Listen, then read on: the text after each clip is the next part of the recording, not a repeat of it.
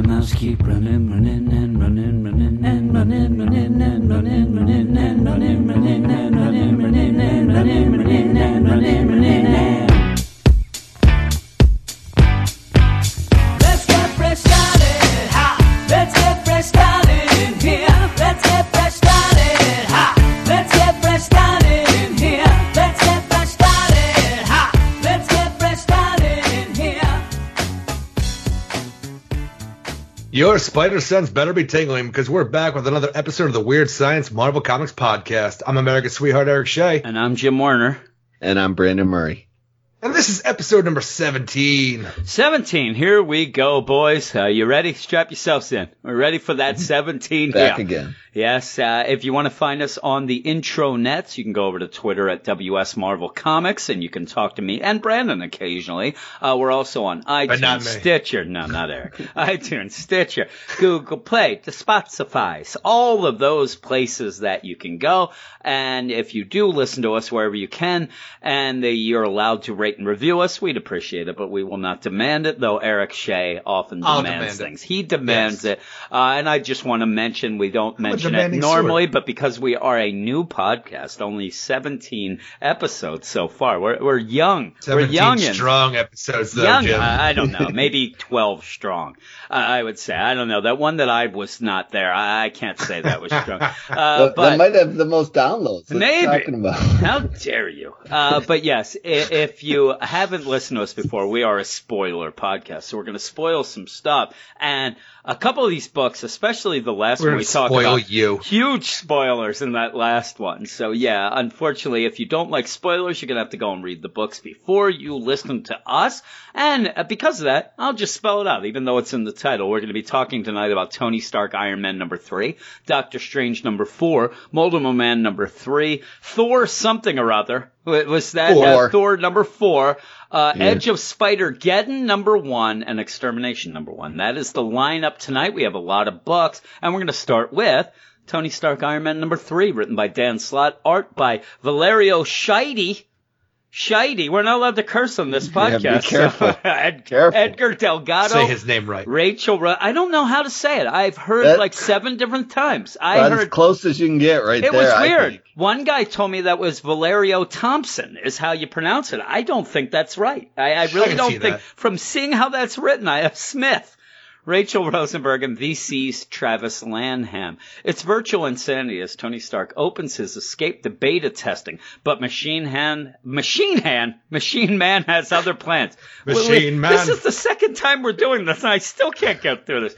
He hates flesh bags and will stop at nothing to bring down Stark and his new game. The story may not be the end of universe stuff, but I had a lot of fun, and it'll surprise everyone here who's listening to our DC Comics podcast. Eric Shea, he hates tech more than Nightwing, I think, sometimes. Yeah. He is against any sort of tech in books, and especially He's probably new tech. hated it longer than Nightwing, yeah, too. he doesn't. I hate it when you use it as a jump the shark moment. I'm telling you, whenever even the situation we're dealing with in this, the whole virtual escape world that we're dealing with, for some reason it makes me go back to the 90s, like when the X-Files went, where Mulder and Scully got put into a video game and had to fight their way out. I'm like, whenever I hear it can get very cliche. Man, exactly. Whenever I hear something about it, I'm like, well, I don't want any parts of this. I already dealt with this. I have my war scars. I don't need any more. Yeah. But with that, as it goes, I like it. I know that Eric likes it a little more than he would let on right away because we'd already talked about this and things. True. But I like it because it's something different, even if it's the same, it's Jim, different. they also did the story in Sliders. Yeah. And I've seen the story over and over again. I mean, really, Ready Player One, The Matrix. It's a pretty cliche sci-fi thing. It's very cliched. And with that, Dan Slott kind of plays with that, even within this virtual world when they do get into it. He even plays with the idea of Westworld. But by the end, you kind of grasp a different idea of what's going on and why. Because at the end, Tony kind of opens up to Jocasta of having a soul and not having a soul, and basically being an AI himself. I'm saying it's not an escape from reality.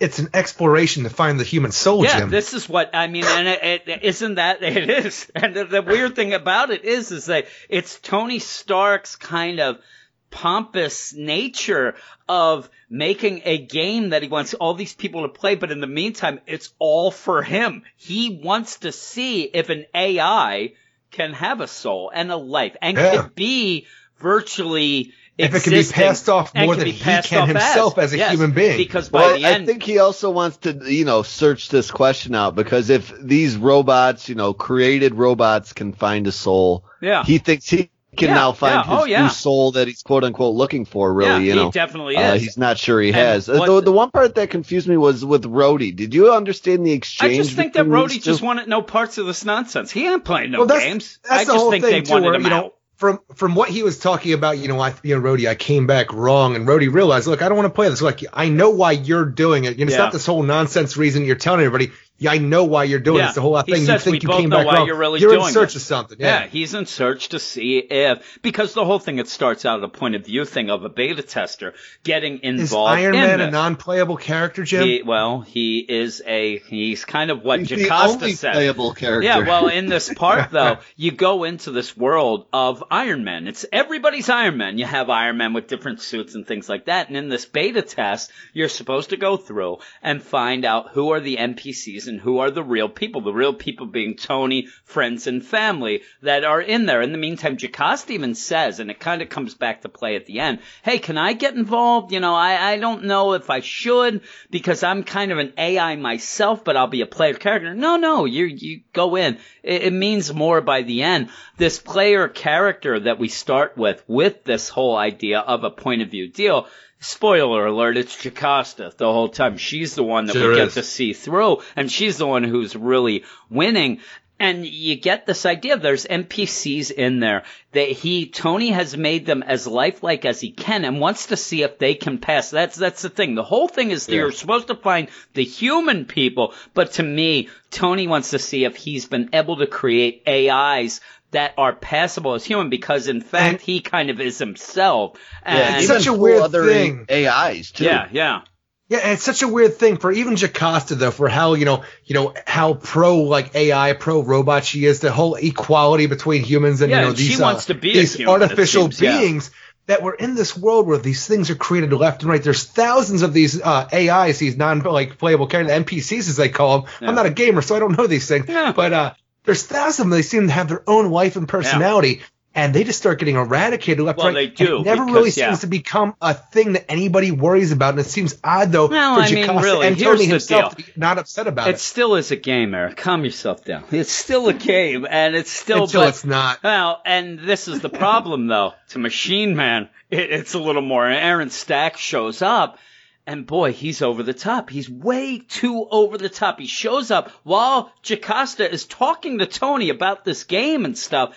And Aaron Stack just comes up and he blows his stack. He comes and just starts yelling, "You're going to be with this, flesh bag and they, have some robot domestic violence going down here, it's crazy. I didn't like the way he took her arm to take her away. And he's also shaking his fist at Tony, and Tony's kind of playing it off. But the funny thing is little does Aaron Stack know is that Tony's kind of the same as him. He's kind of a machine man himself. And they had that weird line that I thought didn't play out at all with Machine Man. That's kind of redundant, right? That's like a vehicle car. I'm like, no, it isn't. I didn't get that No, it isn't. I know. The human body is a machine, so Machine Man's a little redundant. It's like, I wouldn't I'm consider not myself human. a machine. I'm like, you haven't seen me work, Tony. Yeah, really. So you have that whole deal. But he grabs Jocasta and they're yelling at each other. I'm like, this is in front of, Jocasta's This is like boss. when you're at a bar and your friends are arguing, you're like, I don't know them. Yeah, really. Turn and look the other way. You're like, who brought them? It was like episode 50 of the DC Comics podcast. I had to get away from that. Jen, where's my soundboard? With this, though, you do see as they get taken away, you do see Bethany is watching as well. That's kind of a hint at later She's got a little smirk on her face. Yeah. She's like, oh, I got my end, because what happens then is she does go to the robot bar. You know that robot bar that we all hang out in that you get I hate the robot bar. They always say, we don't serve your kind here. Yeah, really. Give me some oil. What do they drink? They drink oil. Who knows? But they're playing pool. It's kind of a funny deal. Well, you have Bethany kind of go as a virtual reality, like, robot, and goes, and the way she explains it to Machine Man, to give him this what's great, though? This whole thing is we do have a character in this robot bar. It's Herbie from the old Fantastic Four cartoon that took up one of the spots of the Fantastic Four. I saw him there. Oh, I see him now in the right corner. Yeah. You also have what appears to be a 3XL. You got a couple of guys in there. Pretty funny. But yeah, they're there, and she's kind of and I actually like the idea because she's thought it through. Now, this is all a ploy to get Tony off their scent. Well, for her and the controller and things like that. But I like that she's like, hey, I can get you in. Here's a beta test. You're going to have all access. You'll be able to do it. You could bring this down. And he's like, why don't you go and do it? And right away she says, listen, I can't upgrade. Tony made me. I'm a Stark robot. He made me. I can't upgrade. You know, think of that. I am doomed to just be what I am now. And that's Machine Man's like, okay, I got you. And Stark, he's a problem. You're right. I got to take him down. They're going to go in. I really like, too, for some reason, it's just a nice little callback for anybody who might have, know Aaron Stack Machine Man, that the helm he puts on to, activate his God mode, cheat mode to go into the escape is his old face when he was Machine Man. Yeah. And I really like that little call out there. Yeah. So a lot of little call outs that I really enjoy in this issue. There's some cool little things. And as you go in, like, you have in this world all these different. You have a sports world. You have a concert going on with Tony's mother. I'd be going right to the sports world. Yeah, I would have too. And it even says like you can be, but they're there to look to see if they can figure out the AI. And basically, it's like anybody who's doing something that is less than perfect must be the AI. That's not always the case. It ends up, and they end up in a Westworld, and they even say, I thought Eric would get mad because like, oh man, somebody didn't watch HBO. This time, I'm like, ooh, they didn't go to the movie there, and I thought Eric would get mad. But yeah, through this though. I'm not that pretentious. Oh, you are. Through this though, Machine Man does enter and just starts wrecking house. He is destroying things, and this is where he's got Eric, the BFG in Doom. Yeah, he does. And you have the idea where I know Eric had a problem with Machine Man is all about AI rights and all about these things, and he does go in and just starts wrecking house, and these AIs are going down. It's almost to the point of like saying, look, check this out. I am going to commit genocide in here, but I'm going to do it for all of you, my brothers, and you have, in my mind, turned Machine Man into just an outright villain that faces no repercussions. But again, you have to realize that this is just a game. They only exist in this and probably just get reset anyway. So they're not like both. They're not like Machine Man or Jocasta where they actually have like jobs or life. They're just going through a routine. But they are. The problem is you are walking a line, and that's kind of the thing. Like you do see where Machine Man's deal is like. Tony has overstepped the line. Tony has made these AIs a little bit more than they should be, but they do seem to have a little more of a soul or at least a life than what a normal one had. So it is odd. Like even the one running away. Yeah, I thought this was supposed to be fun. Yeah, you have a Porky Pig. It looks like, and there's some fun things. You even have Miss Marvel at one point. Fighting behind. Looks like and she's stuff. Blowing to pieces in the sky. Yeah, and with that though, they do end up, and while Jocasta is in that, she is the one who's winning this game. She's winning as all these other NPCs are getting killed or getting taken out, and it ends with them finding Tony in the game. And that was the big thing, to find Tony at the end. And they do, and he's as Doctor Strange. And it's kind of funny because Machine Man does find him and says, you're as pompous, I should have known that you would say, he's the source coder supreme. And as they do, it looks like Machine Man is just going to rip his brain apart. Now, with that, I'm actually shocked, like Eric said about how he's going through all these other crazy things. I'm actually shocked at this point that Machine Man doesn't realize that Tony's a little bit different than he thought. And maybe he does, I don't know. It seems like Machine Man's out. He's kicked to the curb by the end. But I think he's just a throwaway villain. And then you even see a Celestial behind him. I mean, stuff's going down.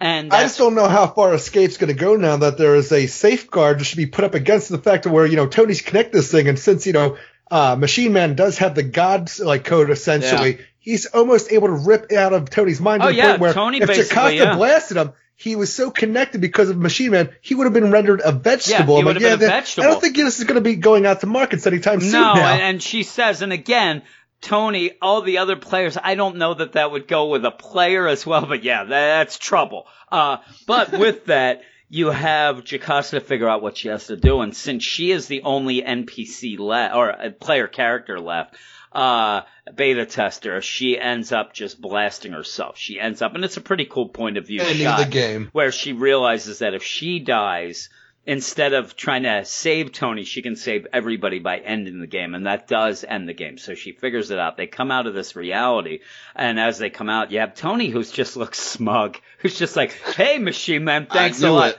This was the best beta test we've ever had," and he's so mad. And he's mad at Jocasta because then he realizes it's Jocasta, and the whole idea of why did you stop me with this? This is ridiculous.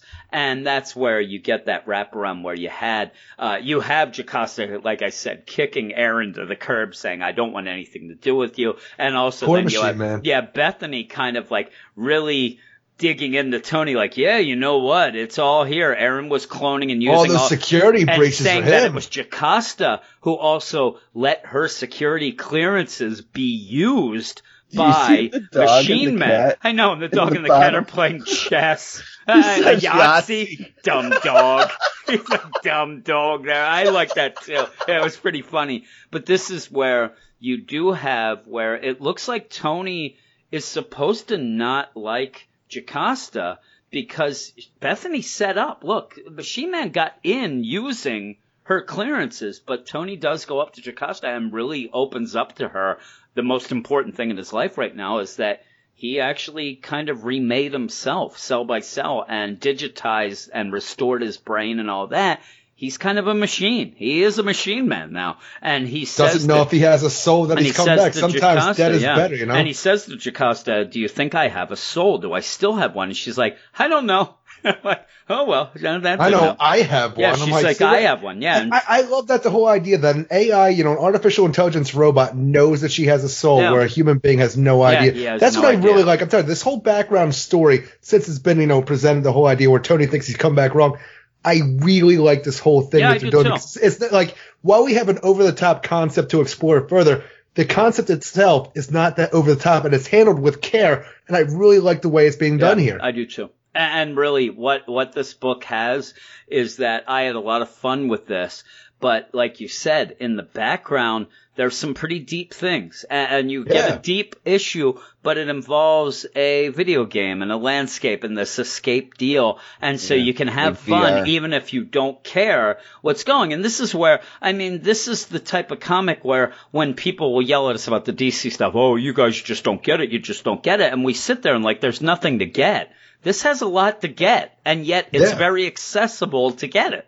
And I really like it because at the end then Tony says to Jocasta, oh, you going home? And she's like, oh, I'm already at home. And you see that she likes to just go in a locker, put on her beta test deal, and be human in this world where she, maybe that's where she thinks her soul is and things and I like that. Yeah, I do too. I really like it. I think that there might be problems mainly because, like you said, there might be problems with putting Escape out. Maybe Tony decides that, he doesn't want to do this anymore, that this is something that is not safe enough, and how Jocasta might react, because this seems to be where she wants to go. She can be her best self. It's like heaven. She's her sexy self there in heaven there. But I think that maybe she doesn't have a whole lot of room to go otherwise. Like, if this is her new home, like. That's what I'm saying. If Tony decides to, tear this down and not do it, you got a lot of problems. Though I think that if that would happen, Jocasta could just go to Tony and say, listen,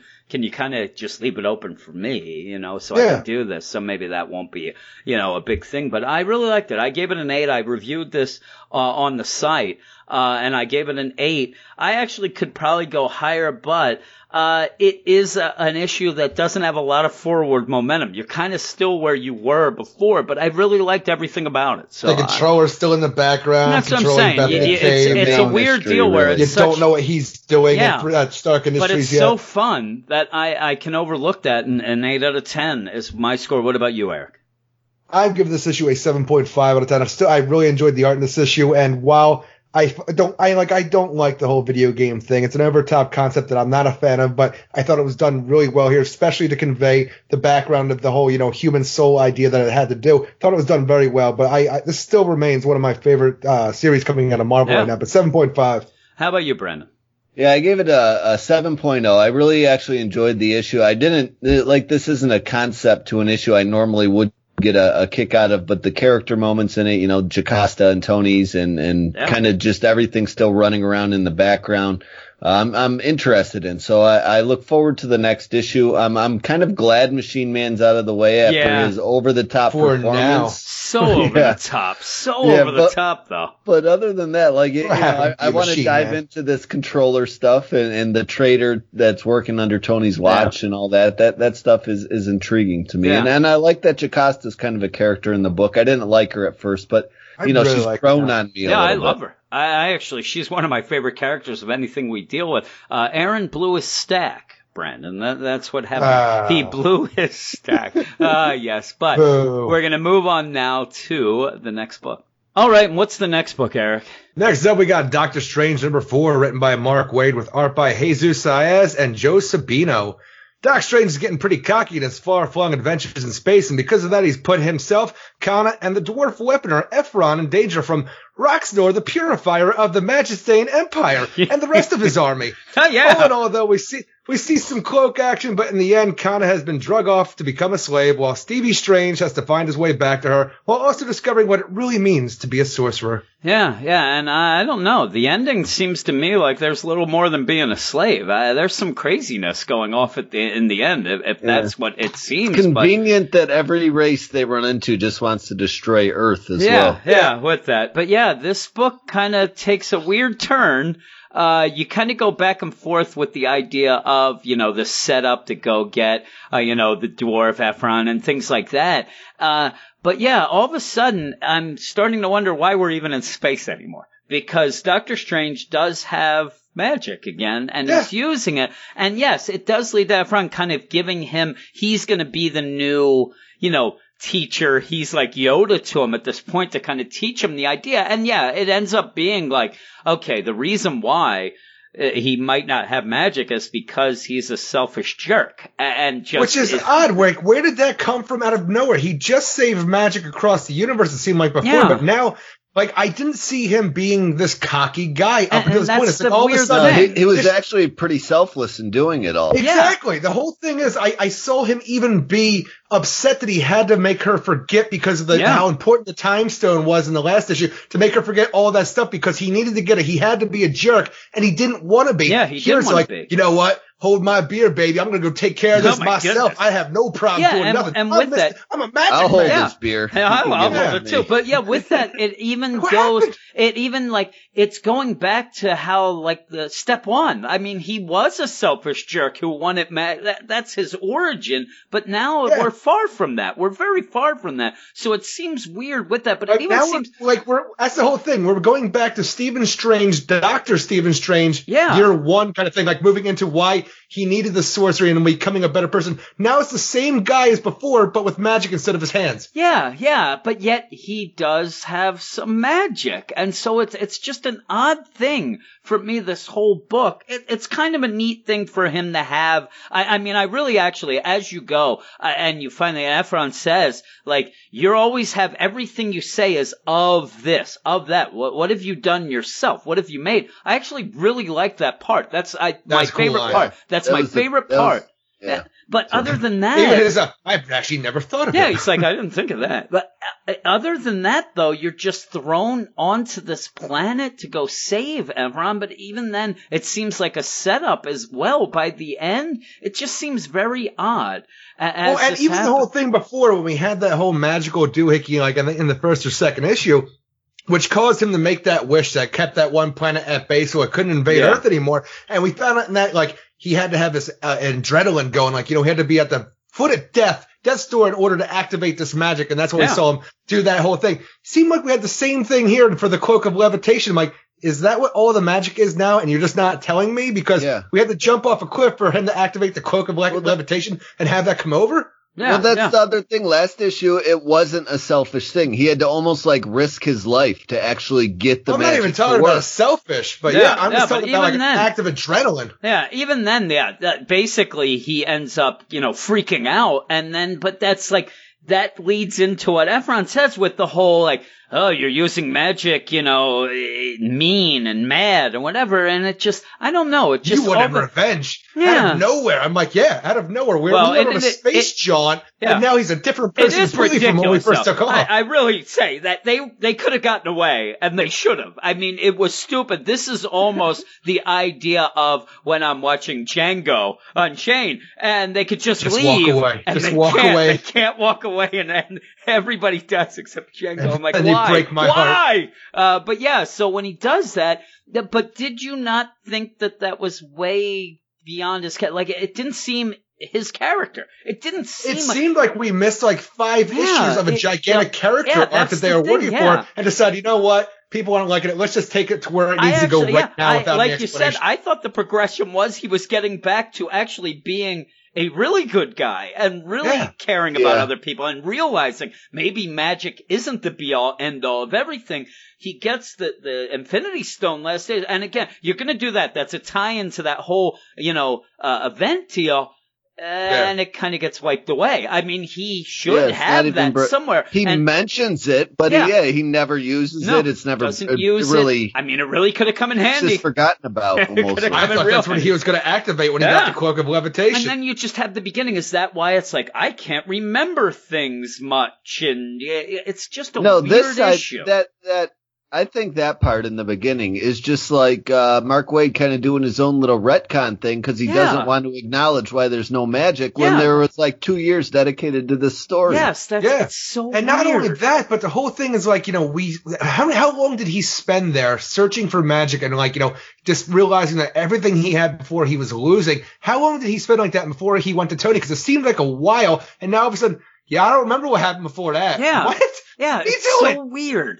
This is like the weirdest issue out of nowhere for everything we've had. It's like, it's right away. Like, how can we be at issue number 4 and they're starting fresh, it seems like, with a whole new concept and a whole new idea of the character? It's a fresh start. But yeah. I don't like that fresh. No, I don't either. I mean, just putting him in space was starting off as a fresh start. And then you go with this, where, like you're saying, I actually think, like, this should have been the first stop. We get the whole deal, and he does get, separated, and he ends up, and Ephron is going to train him, and he's like, I'm no magician, but I've worked magic through this whole thing, so here, I'm going to make a little doorknob, I'm going to make a door, and they go in, so they're at the forge, which is really cool, and I thought that was the cliffhanger. I actually was like, okay. It was set up like a cliffhanger. Yeah, but then that's what's weird, though. We go off then, and there's where we see that I don't know. It seems like there's more to what we saw with this whole thing and the people that they went and Castle Roxnar, because they're my loyal subjects. The Magistane Empire? Yeah, but he's talking as if he's actually, romantically linked. He calls her my dear. I don't know what's going on. He's being polite. I don't think so. I think that this was a setup. I think that she set him up to go there. Well, that's the whole thing, is that, Dr. Strange went off to do this to save Ephron when they found out that he was kidnapped by the Roxnar, the Purifier. And that's when we want to get him back. And during this whole scuffle where he got cocky and decided, what, I can take these guys on. I'm the Sorcerer Supreme. What do they got on me? And then he got his butt handed to him. But the thing is, Kana, she did a little bit of magic. She had her techno magic. She has her techno magic. Yeah, she sent Doctor Strange and Ephron away, leaving her behind, which said, oh, you know what? You can make some pretty neat, magic weapons too. I'm Roxnar the Purifier, baby. You come with me. You can make weapons. Because you know what? Weird, I got this plan over here. I hate their jerk off faces. Oh yeah, I hate him. He's going to destroy Earth, he says, but at this point, she's not tied down. She's actually torturing people. She's there. She's running the machine, torturing people. And he says, listen, they're my loyal subjects, my dear. Please stop making me torture them. And she's like, all right. I'll work your filthy machine. Is that satisfying?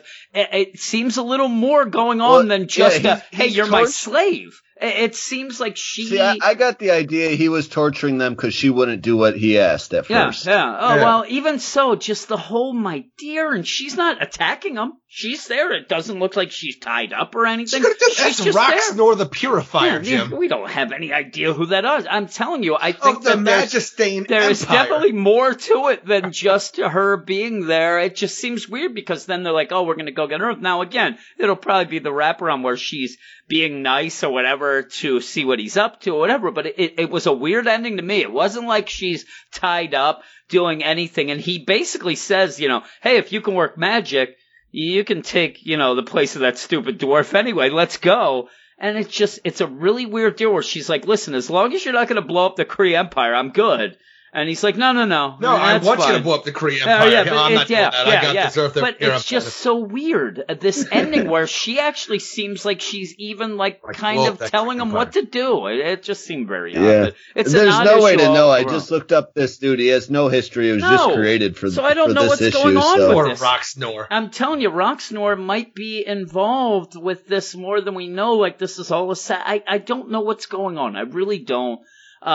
But yeah, you have now, Doctor Strange off at the Forge where he's going to learn more stuff. But it's just weird. Out of nowhere, he does magic. He does magic, and just get back to Earth. I mean, I'm sure that this attack is what's going to lead to it. Just as a weird issue. It's just a weird issue. Get back to Earth. Yeah, really. Get going, buddy. Because your character development is flip-flopping back and forth, and I can't follow your freaking... It's weird. Your moods here. Yeah, what would you give it, Eric? Since you've been the most positive with this book, you said. That's the thing is, I've actually thought this book was pretty decent up to this point, because you know what? I can actually get behind, the whole idea. It's got a little slow in the beginning, but I'm like, you know what? It can really pick up, especially after that Skrull issue. I'm like, that was a lot of fun. The time stone, we're dealing with some big stuff. Yeah, which is the one issue that's going to be totally, completely not involved with any story, because it was a tie-in. It's this weird thing when I'm telling you jump in this issue, you don't need anything before this. You read that little, prologue before the issue, you're set because this is a different Doctor Strange that we've seen all series. This is the cocky Doctor Strange, and I don't know where it came from, and he's doing magic. He needs to have more magic. I'm like, I don't know what we're doing in this book, but I gave it a 5.8 out of 10, and that was mostly for the art, which I still really enjoy. Okay, I'm going to go 5.5, and where you're saying, it started out when he lost magic, yes, he was angry about it, but that seemed to kind of humble him a little, and he wanted it back. And you can go with the route of he wanted it back for the wrong reasons. But all of a sudden in this issue, it's so, and last issue was a tie into the Infinity deal. So we're kind of an issue away from what we let, and it seems like we're 3 issues away. Like, out of nowhere, he got magic back enough to get cocky more than he ever was. And it just seemed weird because, like you said, the last thing he sacrificed stuff. I mean, even if you want to go as far as we said he was dumb for putting that shell around and not wishing for magic. But that shows he wasn't as selfish. Yeah. He wasn't thinking about himself. And then you have this everybody just so wants over the top. We have 4 issues. We have 2 alien races now that just want to go and take over Earth. What is this? Earth? Well, hey, it's Earth. But I will tell you too. The Skrulls, you can't cage them. What's that? You can't cage them all in just some magic cage around the planet. Well, it's not all Clintar. And the weird thing about Rocksnar and all this is it starts getting because we have Brandon just tried to look it up and there's nothing with him. He's a new cat. Yeah. It's starting to get kind of like what we say about Thor, where all of a sudden you can't even get a grip of what's going on. I don't know Rockstar. I don't know the threat that he is, what he does, what he's about. So I was really thrown off. But 5.5. What would you give it, Brandon? Yeah, I agree with the 5.5. I don't know. It's just real weird. We get a tie-in last issue that kind of seems to make Doctor Strange book a little more important than you ever anticipated, and then it's totally ignored, and I don't know where this falls in Marvel, continuity. I'm going to be continuity kid here for a second. But because he's supposed to be, he's also this week, I read Infinity War 2, he's on Earth with the stone, fighting with, using magic, doing all that. This all works out for him, huh? Yeah. I just have no idea. Or he loses all his powers again, and he just goes back to space and meets up with this chick again. I don't know. None of it makes sense, and we're introduced to a new threat we don't understand, and now his partner's kidnapped, and he's learning how to make things, and this book is all over the place. I don't enjoy it much right now. The Magistane Empire. Yes. Well, yeah. I mean, it's on the tip I don't of even remember. Tongue. I can't even remember the name of the last empire. They just wrapped a magic bubble around so they didn't attack. No, I don't either. But we're going to move on now to Double A Run's news, and then me and Brandon talking about Multiple Man. This is Aaron Anderson with your Marvel Comics news for the 3rd week in August. First up, Old Man Logan ends in October, but a 12-part limited starts in November. The series is titled Dead Man Logan, with writer Ed Brisson, artist Mike Henderson, and the colors for the Dead Man Logan series will be done by Nolan Woodard, and the covers by Declan Shelvey. In this series, Logan will be tying up some loose ends, and the most important one of those will be Logan going after Mysterio. People who read the original Old Man Logan series would know Mysterio is the guy that tricked Logan into killing all the X-Men, so now it's time for some retribution Logan style. And I'm looking forward to this. I mean, Mysterio's not a top tier villain at all, but Logan isn't in his best shape right now anyways, so I mean, Mysterio actually might be a little bit hard for Old Man Logan, who's gimping around with one eyeball and half a claw. So Old Man Logan, yeah, it's time to meet your maker pretty much and get out. Up next we have Donny Cates. He's writing a one-shot called Web of Venom, Carnage Born. In it, we will most likely see the resurrection of Cletus Kasady, who died in the Venomized event. Cates says it's going to be huge. Lots of exclamation points on that. And I mean, Cates hasn't really let me down, except for that Damnation story, which wasn't too bad. His Doctor Strange part of that was great, but I believe Damnation was mainly written by Nick Spencer, and it wasn't fabulous. It wasn't horrible, but it wasn't fabulous. The Carnage Born one, the art will be done by Daniel S. Bayruth, and covers by Kyle Hotz. Yeah. Basically, it says the cult is been following Kasady and worshiping him, and now they want to bring him back to life because he's dead. So yeah, Carnage, crazy Carnage. Next, we have Weapon X. Will be ending very soon, says series collaborator Fred Van Lente. I believe he let this slip because no one's getting in contact with him anymore after he said this. But because Weapon X I thought was supposed to be turning into Weapon X Force, and now it seems it might be completely done. And to me, this just adds fuel to the Bleeding Cool's theory that the X books will be coming to a full stop and revamp for the new year. We will see about that. But yeah, Weapon X has not been good for a long time. I didn't mind the first few months of it, but it's getting pretty brutal. The art hasn't been great. The story has just been rough. So yeah, I don't feel bad about this one at all. Next story. Uncanny X-Men core lineup revealed on the recently released cover to issue 1. On the cover, we see X-23, Jubilee, Beast, Cannonball, Iceman, Storm, Jean Grey, Nightcrawler, Bishop, and Psylocke. And it will be in stores November 14th. So 5 boys, 5 girls, everybody gets their cake. So enjoy. I'm pumped for this. I mean, I wanted an Uncanny X-Men title I could start when it starts kind of deal. I mean, I've fallen in and out of comics over time, but I've never really been able to purchase an Uncanny X-Men as it's coming out on the shelf, so count me in there. Next, Fantastic Four, number 5, will be getting a legacy treatment. By this I mean it will have double numbering with a legacy number of 650. It will feature the wedding of Ben Grimm and Alicia Masters, and will also have an oversized page count. And I'm only guessing here. I might be wrong, but it'll probably be priced around $10. And yeah, that makes for a big expenditure for Fantastic Four 1 through 5. You're looking at close to like $26. So that's a little ouch right there, but whatever, it's Fantastic Four, they're back, yay. Next up, we have 2 artists have been named for the upcoming Marvel Knights 6-issue limited series. Travel Foreman will be drawing issue 1, Nico Henrico will be drawing issue 2, and the other artists for the other 4 books have yet to be announced. Marvel Knights will be starting also in November. November is going to be a big week for Marvel, a big month for Marvel.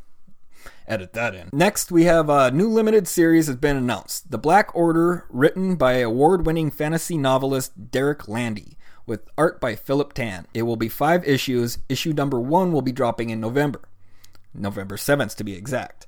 And if you enjoyed the Black Order members we saw in Avengers No Surrender Weekly, this will be where they pick up, their story picks up. And Thanos is out of the picture. I don't know if you've been keeping up on your Infinity Wars, which you should be because some crazy stuff's been going on there. But Thanos is out.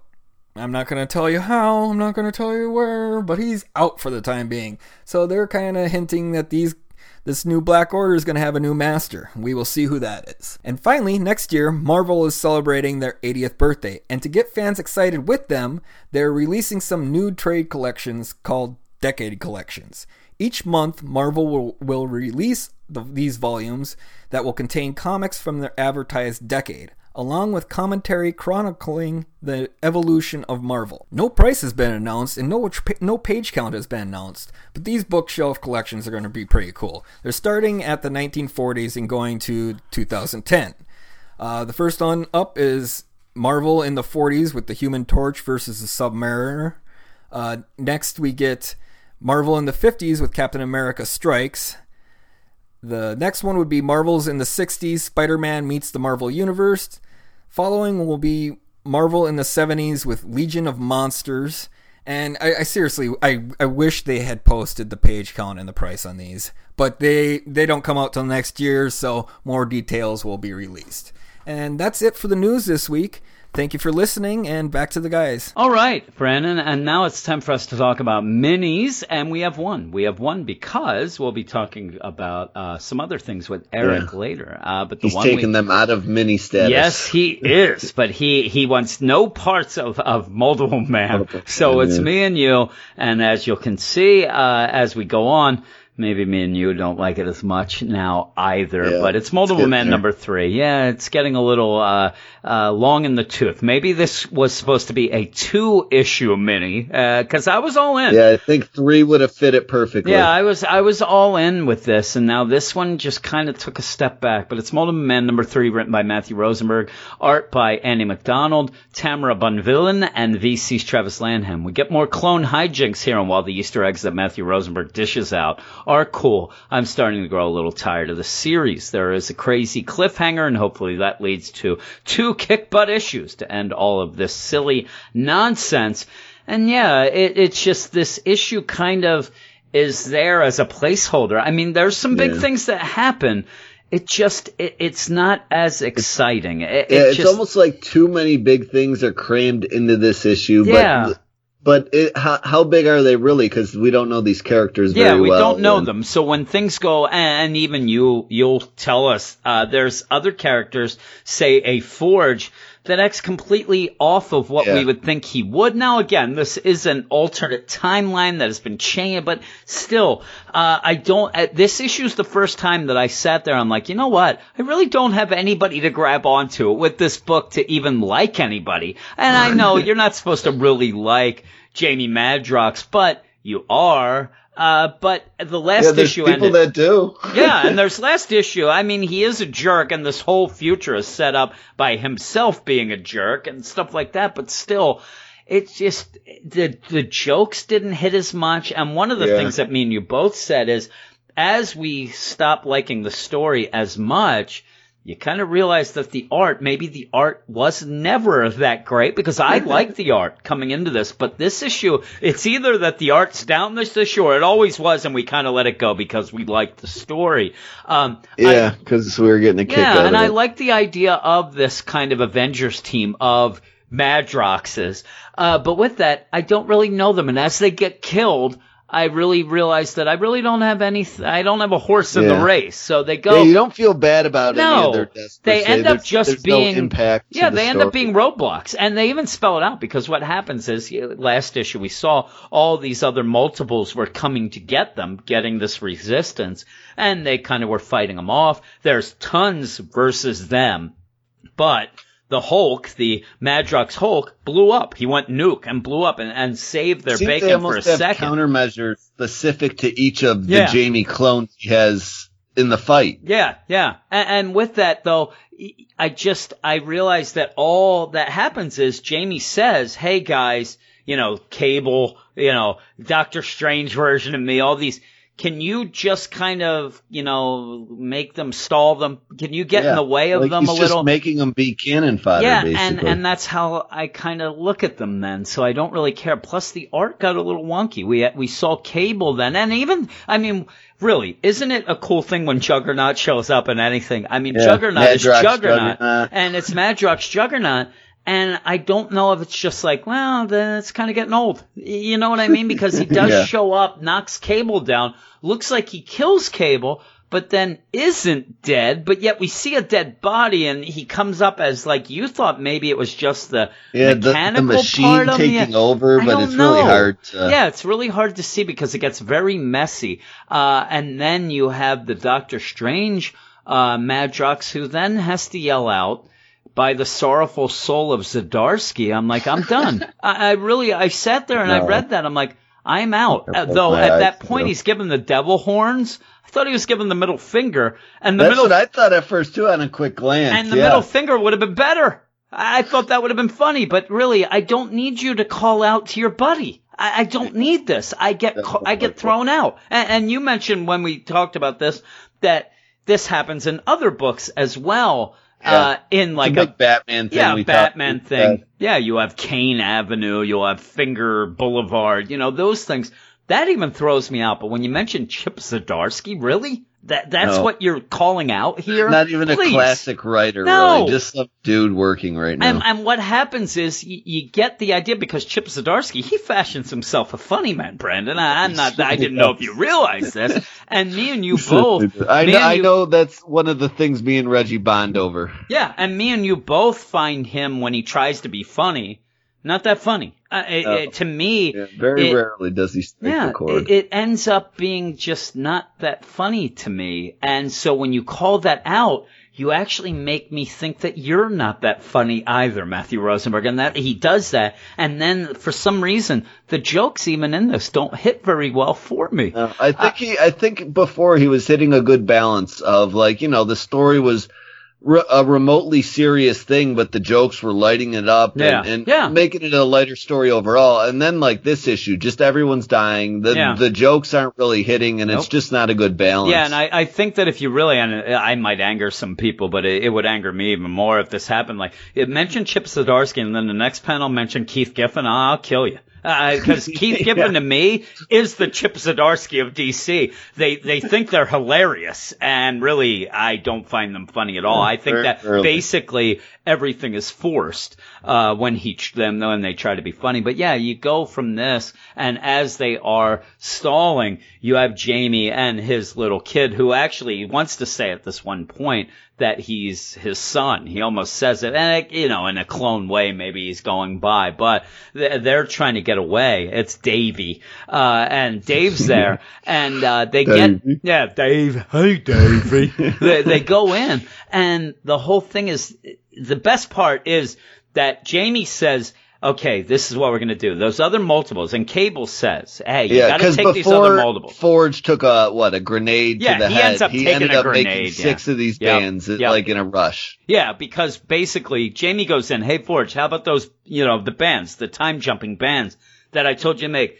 Oh, you know what? I didn't quite get to that. I was making this, and it's a nose trimmer, toothbrush that you can use without hands. He doesn't have hands. That's a joke. And the whole deal of, why? I told you to do that. Well, I'm just kind of a head in a washing machine. I have other priorities. It's just for jokes. Yeah. And then they throw a grenade in, the guy's going to attack, and you do see that Forge kind of sacrifices himself. For the first time after being like just a joke all issue, though. And he ends up getting it. Play off well. No, and even when he dies by taking this grenade, it just, to me, it's more like, okay, we don't have much for him to do anymore. That's what it seems to me. And also, the whole thing of this, it's an alt timeline, number one. Number two, he does get the multiples, gets the bands on him, says, okay, this is what's going to happen.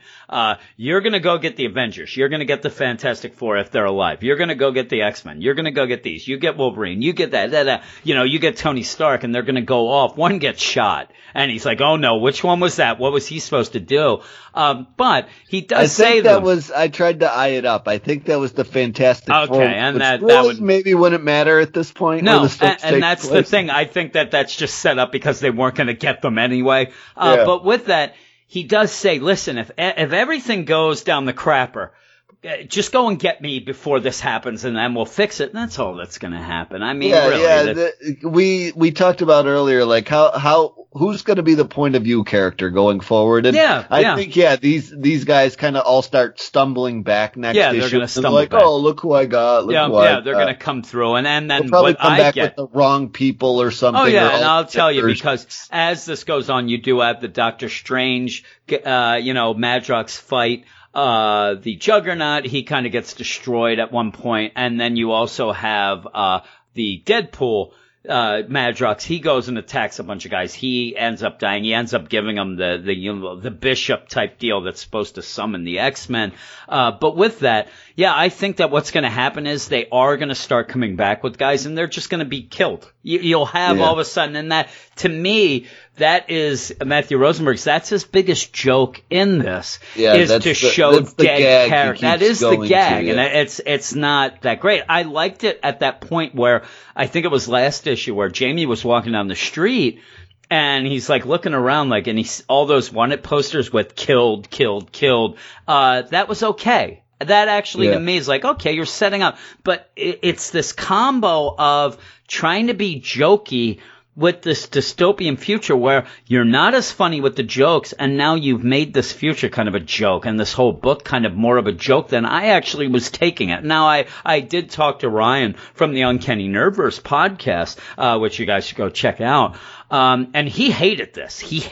And I don't know about this issue. I haven't read, they actually talked about it, yesterday on their podcast. I haven't gotten to listen to it yet. I'm sure they still hate it. And they hate it because it's just the same time travel and things. I liked it because it seemed a little more. It seemed like a jokey version of a Terminator, Back to the Future type deal. I thought maybe too it would in a way bring back the real Madrox somehow. I thought, but it just comes off as just lame to me because at one point then you do meet, Madrox Prime, Jamie Prime, who they even say, like, when you took that serum back in the day, it made all the clones the good part, and you're the bad, like, you were always bad, because there's that whole conundrum that this Jamie Prime has of, like, oh no, the serum made me bad. No, you were bad. The serum just let you be Prime, and you took your bad. So there's this thing, but it doesn't play out well. It really doesn't. No. And before that, it looks like Davey gets shot right in the face. It's almost like they try to tell you finally what's going on in this universe. And Jamie, little kid gets possibly shot in the face because you don't see him then, and there's no real reaction from it. Now, with that, you end up having a beast carpet. The shag rug beast. You see Angel hanging in the background. His skeleton. It's kind of like a Maestro lair. If the ultimate version of the Hulk took over the world. And it's just it just doesn't play out as good as I thought it was before. He ends up taking Jamie Prime ends up taking this nose trimmer and this X-Men contraption deal, the button deal, and he's like, oh, what are these? Well, that's a nose trimmer toothbrush. But that's a button. You press that, it'll make you strong. It'll make you, double what you are. And he's like, I'm not that stupid. What is it? Oh, it gets the X-Men here. And he's like, look around. Do you think I'm afraid of the X-Men? I'm going to call them eventually. We'll kind of, deal with that later. Even at that point, he has Cyclops visor. I mean, there's all these but they're not hitting with me. Yeah. And then the big thing is Madrox says, hey, listen, I've won already. Because either you already feel bad for what you've done, or you're going to kill me now.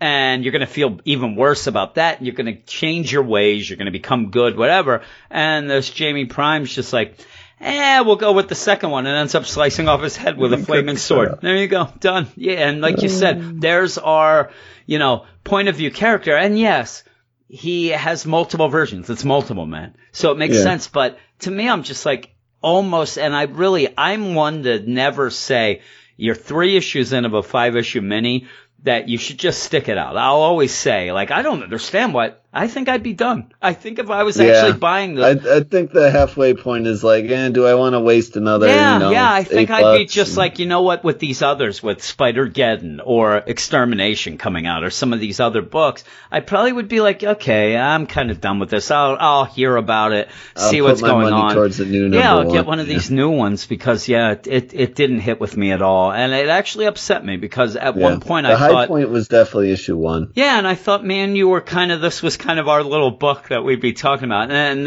like we said, I like to die on hills like that. You know, I'll argue. I was one of the few people that always said, you know, Gwenpool was a decent book. I know. I even say I bring you up anytime people badmouth that book. I said, Brandon really liked it. I really liked it. You had me read a couple issues. I really liked it. So so this was kind of our like, hey, we're gonna like this book even though other people don't. But I'll tell you, if this was the first issue, I never would have continued. We would have said like an Ant-Man Wasp. We would have said that we're done. So I'm gonna give this a 5.5. What are you gonna give it? Yeah, I gave it a 6. I liked it just a little more. I mean, I guess it's more just holding out hope that it kind of recaptures the magic of issue 1. Yeah, but maybe it will going forward now. I don't know either. A lot of that was like his interactions with the X-Men. I think that we enjoyed, and it doesn't feel like that's really coming back with everyone dead in the timeline they're dealing with. And like I said, I have a feeling that anybody who comes back, they're just going to end up killing them, and then they'll go back again to get Jamie at the beginning, and then we're going to hit some corny joke like you said. The joke is death in this issue, and it's really not that funny. Yeah, I don't think death's that funny. The point, I guess. I don't think that's that funny. I'm watching these alternate characters that we thought when they first showed up, and remember that's the second issue when they were in the mansion and talking shade on all the X-Men. That was fun too, and I thought we were going to get to know a little more of these characters, but we never really did. And when they died, I had no reaction whatsoever. It's just another one's dead. Oh well. So that's that. But we're going to go on now to join Eric again and talk Thor, Spider-Geddon, and Extermination. All right, what's next, Brandon? All right, we got Thor, number 4, Eric's favorite book. We got he likes this one better. Writer Jason Aaron, our team of Mike Del Mundo and Marco D'Alfonso, Marvel Comics production. So here we go with Dan Slott now off The Amazing Spider-Man. Jason Aaron currently appears to be the longest tenured writer on a Big 2 title. Having read all his previous Thor work, I was actually jumping to review the book. Now that I finally knew what I was speaking about and having read and understood all the history coming into it. However, something's happened since Fresh Start relaunch of the title, and it no longer possesses that magic it once had. With that being said, I'm trying to keep an open mind, so let's see if issue 4 is the magic number and get things back on track here going forward. Yeah, Eric already told me that he likes this as his favorite issue of Fresh Start, and it's okay. It's just, again, I don't mind it because by the end, I do kind of, Eric said, and I agree, you kind of get more of a footing of what's going on. But I'm going to tell you, the reason that is for me is because it finally ends and we're going forward with characters. I'm like, all right, I kind of know you and you will go forward. I just figured out Niflheim. Thank God. Yes. But now we're done with it. So I don't have to worry about Niflheim ever again, right? And that's, I'm telling you, this is almost like I'm in a class and they're teaching me German, French, and Spanish, and I kind of know Spanish. We get rid of the French and German. Now I know what we're doing. Because even in this, there are points. And it's funny, too, because most of the time when they call out a certain name, place, or it's always in bold. And at points I'm like, God darn it, it's all in bold. I can't take it. And it continues that. But even with the whole deal of me not having be able to grasp everything, the Cinder, all these things are just getting thrown at me. So what this... Her name is spelled differently twice in this issue. Yeah, really. But what happens in this issue, why I think this is better, is that you do have some big things. You end up pretty much at one point Thor being the king of hell. You have all these crazy things where all of a sudden you do have something to grab onto and have fun with. So I will admit, you had really, if you're a Loki fan, you're going to be disappointed. Loki does nothing at all. But even with Thor and Valhalla, and with that's cool. I have a lot of things. It's cool to a degree because we spent all this time for Thor. I can't even say all this time. We had the whole idea about the wedding last issue where we're going to get Boulder and Hela together so they can both rule Hela together, and we can get all the factions of Hela itself to fight against Cinder and her armies. But then, while this is going on, this ain't going to work. These are all just, the reason they're dead is because they're not warriors. What we need to do is go to Valhalla, get ourselves some Valkyries, and that's what we had Thor going off last issue. Yeah. And it does sound awesome.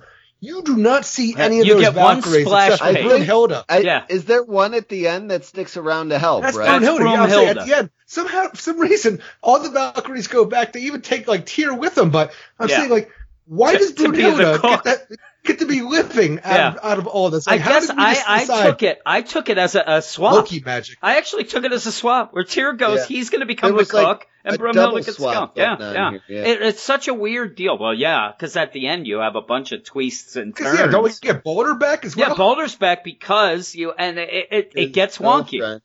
Because they end up dual queens then at the end. But in the beginning, I was a little angry to start off because there's about as many moments as I dislike as I do like, because it starts off with the cliffhanger from last issue with Thanos. And he approaches Balder in the wedding, and it's all just kind of played for a joke. Yeah, there's no reason. He just walks away flicking his finger, killing that's one actually, person.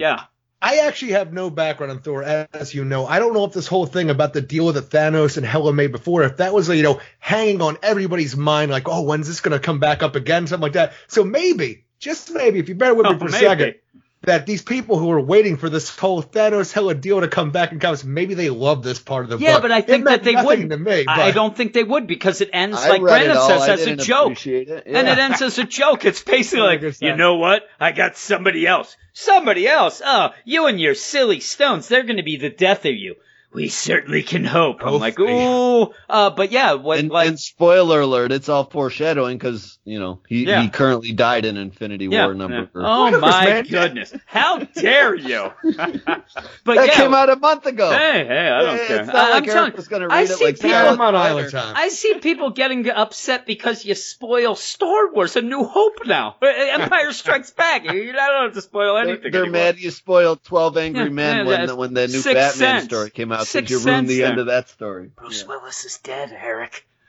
But with that, you said that the whole thing with Brunhilde, and they come out, it only is for a cool splash page, because that splash page, or not even a splash page, a page where you actually get to see a bunch of Valkyries. Yeah. They're all coming. And I like off to war. Yeah, it's a cool cut. I love that concept. For one more time, the warriors who died in battle get to have a battle in hell for, like, not only all for the death, like for the dead things, but if all of the, like, hell goes for everything. Living next. Yeah. So they are coming back one more time for the ultimate battle. Yeah. But you don't get to see it. Yeah, and I like that idea of, like, Brunhilde even says later, I like the idea that they're in Valhalla, and just didn't realize there was still some wars going on, and they could still fight, because you're in Valhalla because you fought so well, and you died an honorable death. So this is what they would want. Like, this is actually their Valhalla of Valhalla, but we'll see how it works out. But like you said, after they come in that page, kind of just disappear.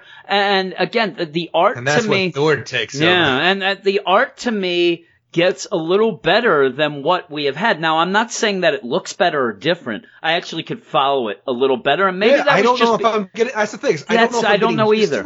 And it's the thing, like, where I talked to you and Brandon before we got on recording, where I like this issue more than I've liked any other Thor we've gotten. I don't know if I'm just getting, like, onto the lingo, or if I'm getting onto the art style, or maybe it's all meshed together. Get a little more. I'm not saying it's a good series yet, but this issue, the pieces are all coming together. I can see what the puzzle's going to be. You're starting to win me over, Eric. You're getting me with this talk. I'm getting all enthusiastic. I think a big part of the problem is that just the threat of the Cinder Queen, or Queen of Cinders, whatever you want to call her, she just looks atrocious in every panel she's in, and it ruins a lot of the stuff that's on the page. I'll tell you, my big problem is I have no idea who she is. I really have no connection to her. I have no idea. I'm just going with, everybody wants hell. I mean, there you go. Yeah, she's basically one of the Dark Elf schooners. Yeah. So I don't. So she's just kind of like this in the background threat thing to get them all together. I don't really care too much about goblins. Yeah, stuff like that. But yeah, Brunhilde's there, and when Thor ends up picking up the crown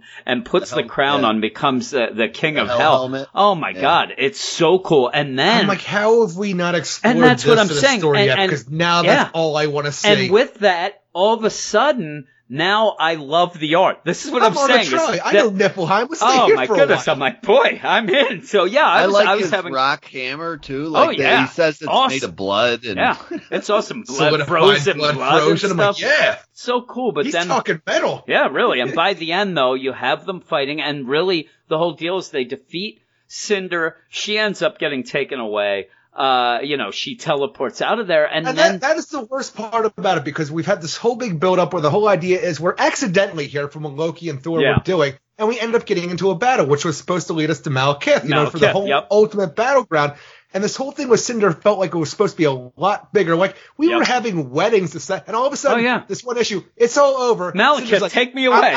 I'm Audi 5000. She's out. That's it. Yeah, and like, then with that, how is that the end? And then with that, you have this whole like, hey, give me back my crown.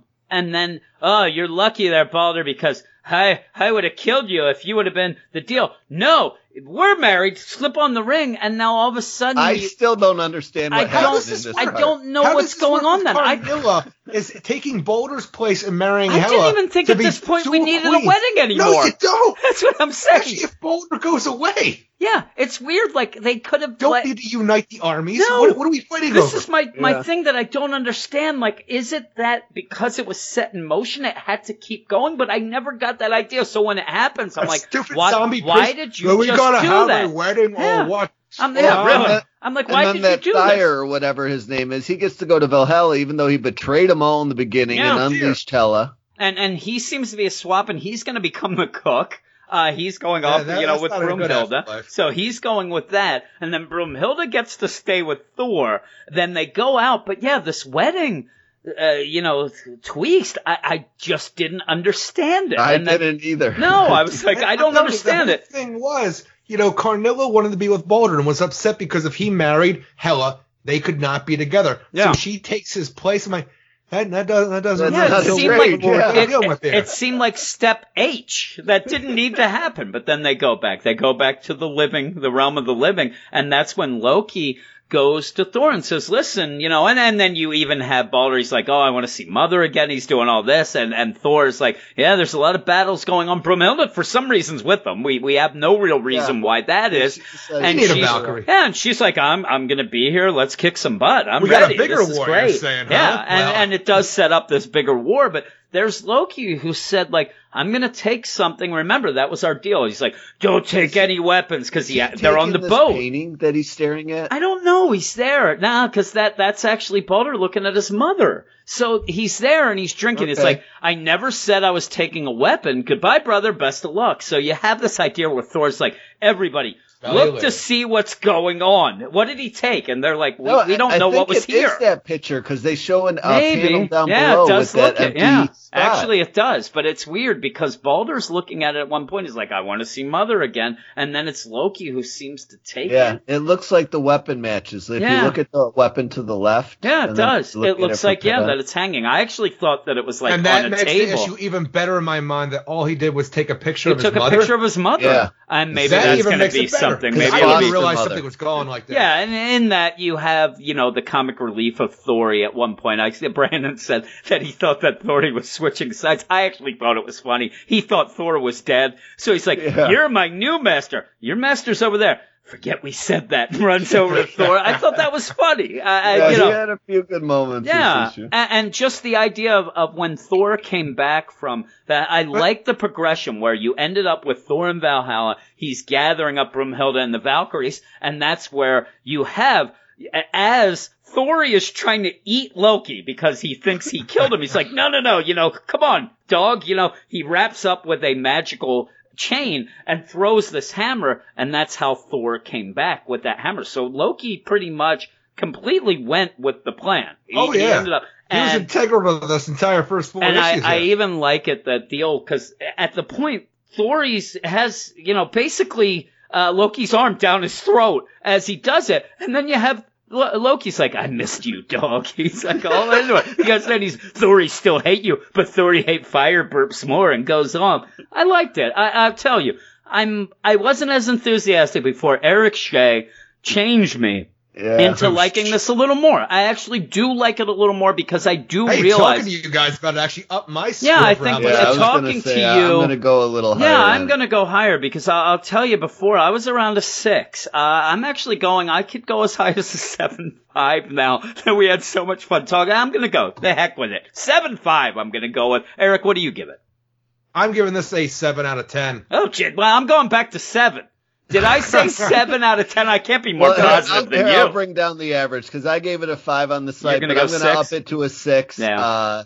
Because I had a little more fun. We figured like I said, 6-5 with that picture, which made it kind of cool. And just the idea that we're upping the score for a series that we loathe from the get-go, something we don't even like reading, and this issue, for whatever it is, came together and was able to put all the pieces together. It made me understand what they've been trying to tell me for the past 3 issues. 8 out of 10. I'm gonna go. I'm gonna stick with 7.5. I have to go with what I think, because there was a lot of things I can grab onto, and it just seems that the art became a little more easy to follow. Yeah. And like you said, it may be because we're into it, but now that Cinder's gone and we're actually not in the hell. Maybe it'll get even better. Even better because with the backgrounds. Yeah, we can follow. He got a little. And, for Brandon, we got the King Thor versus Phoenix Wolverine coming up in next issue. Yeah, so that's looking forward to that. Yeah, so let's be positive. We'll be positive fellas here, and I'll go 7.5. So I'm just updating my site on the score on the site. Too. Yeah. Well, I'm telling you, that happens when you talk to Eric Shea. The guy always puts a smile on your face. Had more fun talking about this than Doctor Strange, so I'm gonna, make it higher than that book. I'm with you, but we're gonna move on now to the first of the number ones, which is the Spider-Geddon, Brandon, and you're gonna give us a blurb, correct? Yeah. We got Edge of Spider-Geddon number 1. I'm so lazy. I just wrote Spider-Geddon. That's why I said it. We got to be clear because then we're gonna get Spider-Geddon. I know down it's just the like line the Edge of Spider-Verse to Spider-Man. It was crazy. But they do this. They did this with the last one too. So this is kind of the sequel, just with a different end name and Geddon instead just of Verse. Just to confuse me. But go ahead, Brandon. We got writer Jed MacKay, art team of Gerardo Sandoval, Brian Reber, and VC's Corey Pettit on letters. So the Spider Family related event coming off the heels of Spider-Verse, the Edge of Spider-Geddon starts here. And while I'm not quite mentally prepared for another Spider event quite yet off the heels of Venom Inc., I like Spider-Verse enough to be open-minded to the idea of this. So let's peek in on the first Edge of issue and get into the Punk state of mind. Just don't call our featured character Spider-Punk if you fancy your nose straight on your face. Yes. I'm doing it. I like Spider-Punk. And I'm going into this with no... I figured Jim would like this world that they kind of build around. I like it. And I'll tell you, I like it because it's fun. And I like it also, you also have a little, Ramones reference and the beat on the brat with the bat there and stuff like that. But I like it because I didn't read a lot of the other things, though... You kind of get thrown in here, and I'm just in for a fun time. I don't know if Eric's the same way, that I just want to have some fun, and I'm having fun with this. And the art is incredible. So it's good to look at. And it was easy enough to follow once you kind of get in the mode of what's going on until the end, where I was a little confused of what was really going on. I'll help you out there, but it starts off with just a quick intro, basically, of your character and the world that he's in. Hobie Brown. I'm the Prowler's the Spider-Man of this world. He's the anarchic Spider-Man. Anarchic, I said. Yeah, me and Jim had problems with this word. Yeah, I'm telling you, I was talking to Brandon or Eric today on the way home. Do you say anarchic? He kept saying, "Are you sure they're not saying like something?" I'm like, seen it yet. Nope. I said it's using that as an adjective, and I'm like, I've never. So that's the funny thing with that. I think that's why they keep calling them the Spider-Punk, because it doesn't roll off your tongue. But you go in, and Brandon, you lead us through this. You're more of in the know, so let us know what goes on. Yeah, well, he's just in a fight right off the bat with this dude called Thunderstrike. The Thor of the early 90s for 2 years, I think it was. He took over Thor's title. Yep. Yeah. And they're just mixing it up. He actually takes him down with pretty much ease, and then this guy gets kind of zapped out of the sky.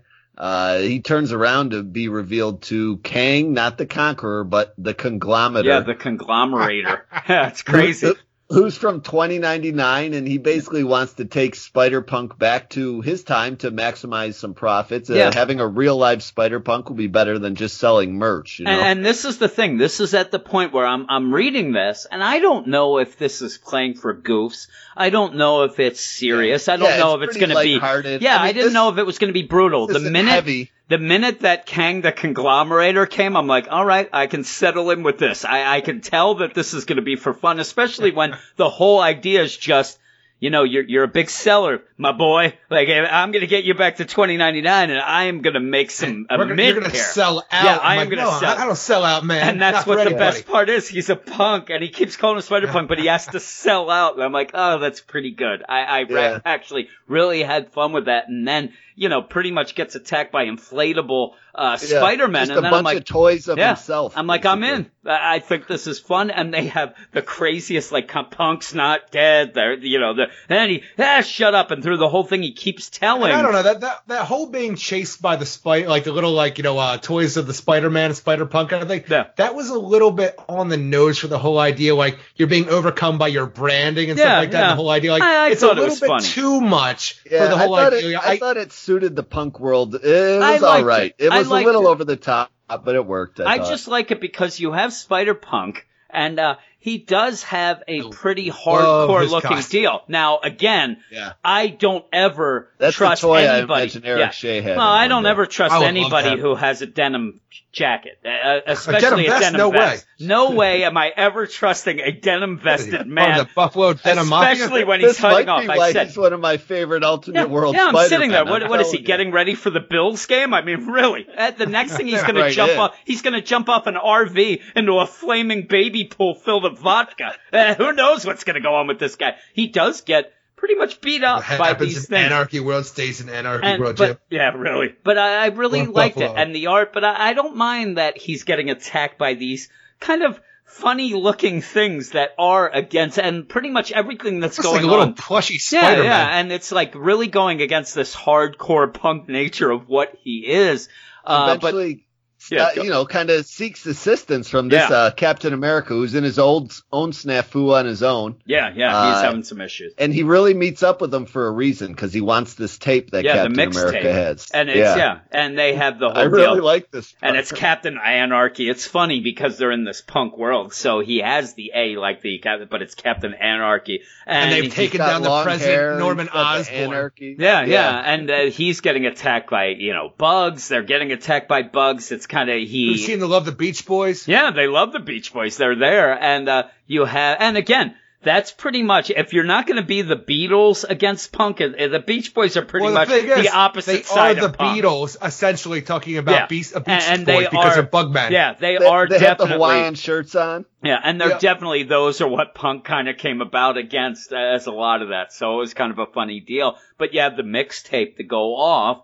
And the mixtape basically creates the Big Bad mixtape. Yeah, the Big Bad mixtape, because he goes off to kind of go pulls it out of a bug's throat and he goes to use it. And he uses that's the weirdest part is that he gets the tape from Captain Anarchy, and he's like, I can understand he has to get this now to Bruce Banner, so the whole thing we can find out that it's the whole Hulk thing. Is this how he chases? But why does he shoot the tape that goes into the bug's mouth? It seems like I could not understand why he would do that, and now we have to fight a bug to get it back. Well, here's the deal. It seems like an odd progression of events. Well, here's the deal. No, he ended up, it got kicked by one of those thrashing the little Spider-Man kicked it out of Cap's hand. And so when he grabbed it, it was heading towards the mouth, and that's why it went in instead of and then he pulled it out. I didn't see the kick for some reason. I thought he just shot the tape into that thing. So I'm like, why would you do that, Spider-Punk? And come on. And it is kind of funny where they're yelling. Because it's Punk to rip it out of his mouth, don't you know, Eric? That's right. And so they get it, and they do take it. Now, while this is all going on,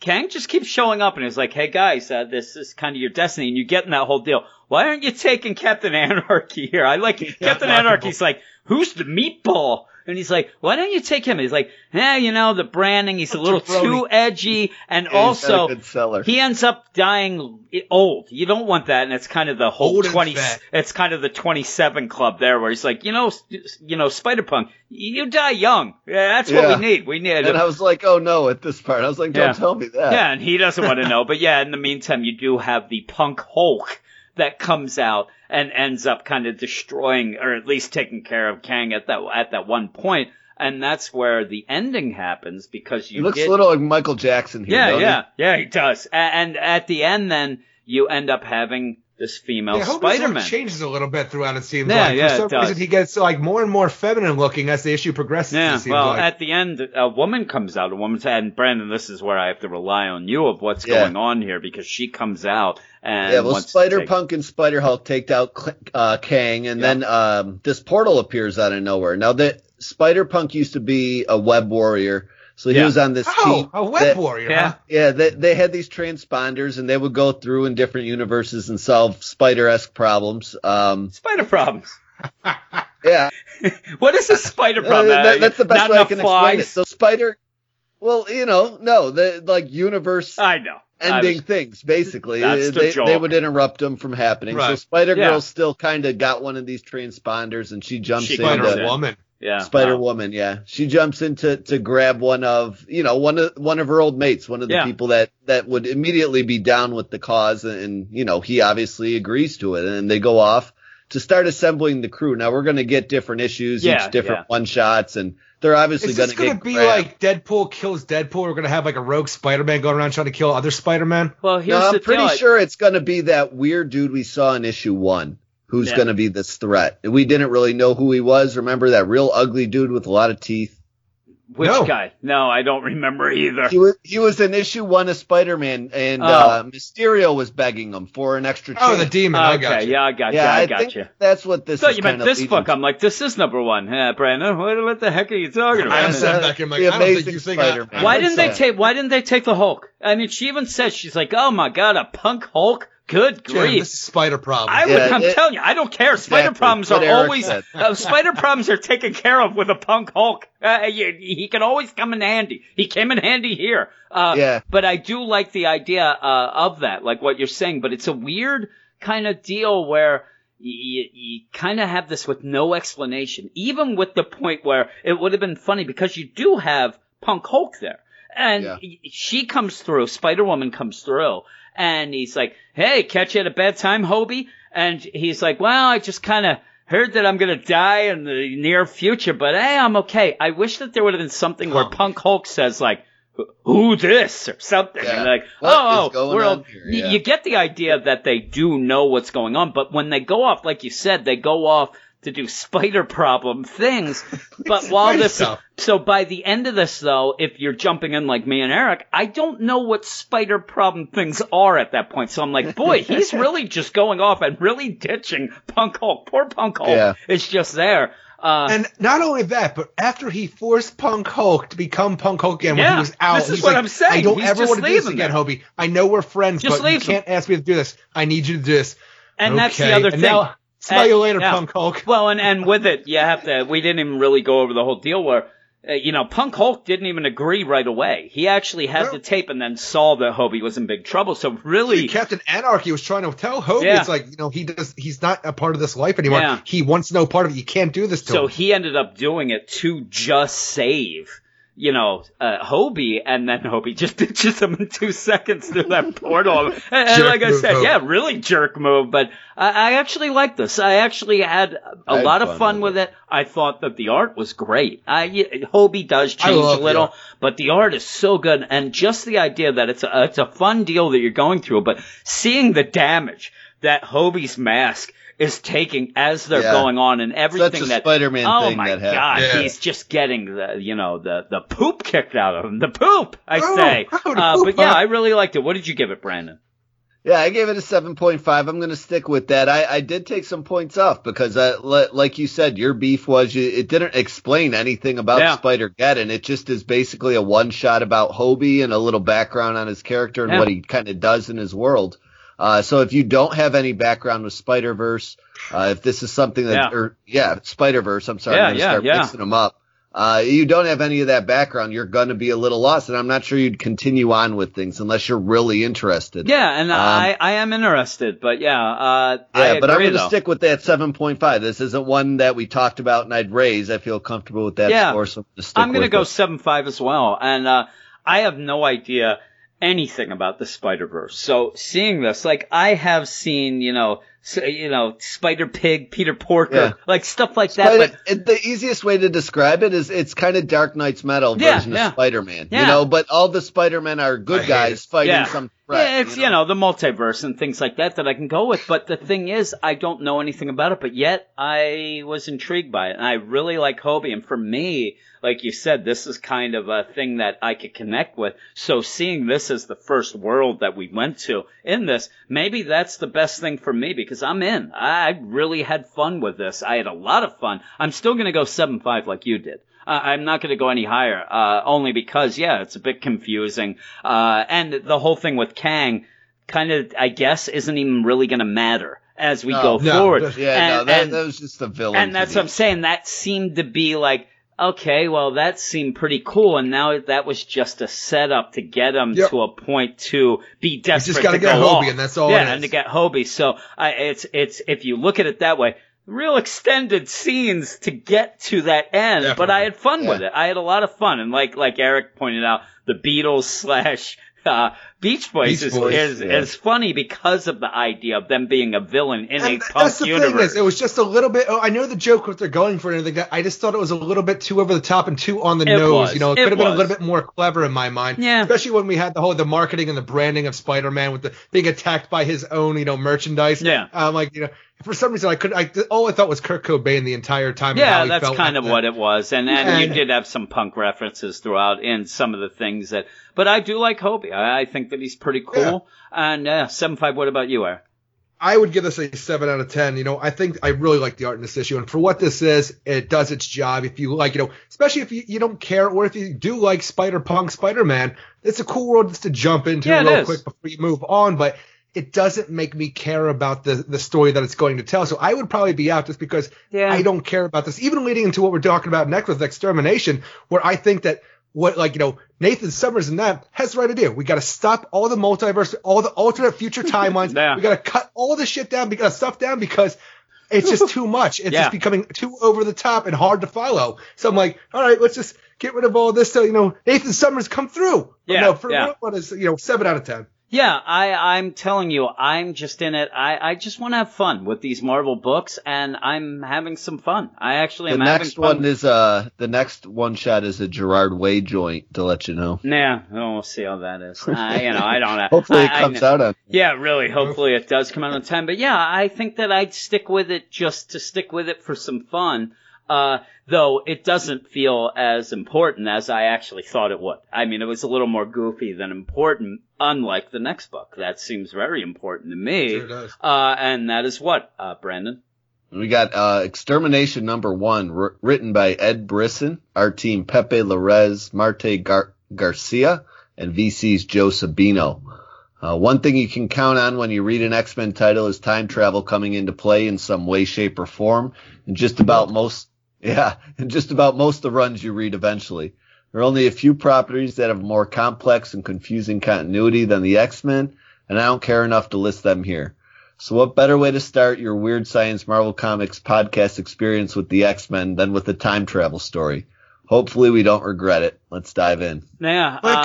Going into this, so I just thought to myself, it's been a couple of years since I've read X-Men, even from when I was growing up, and I thought back to it, I'm like, it's gotten weird, but no, it's always been weird, like you said. But I'm thinking about all these characters we have, and it's like everybody is just from an alternate future or past or some reality. I'm like, you guys need to come up with some better characters because all we have are duplicates of everybody else. Everybody from different times and clones and all that. But it starts off and you have this hooded figure who's 20 years in the future and goes through pretty much the whole X-Men just destroyed. Even at one point. The school's blown up, which actually isn't that odd to see, but all the dead bodies. All this feud. They're all dead.